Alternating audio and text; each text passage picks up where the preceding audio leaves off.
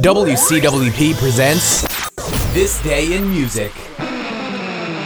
Welcome to This Day in Music, the 25th of September. David Bowie sang about changes, and on the charts, big changes. 1954 saw Rosemary Clooney's Hey There hit number 1. Just 10 years later, Roy Orbison's Pretty Woman was number 1, and the next year had Barry McGuire's Eve of Destruction as a number 1 hit. Life changes.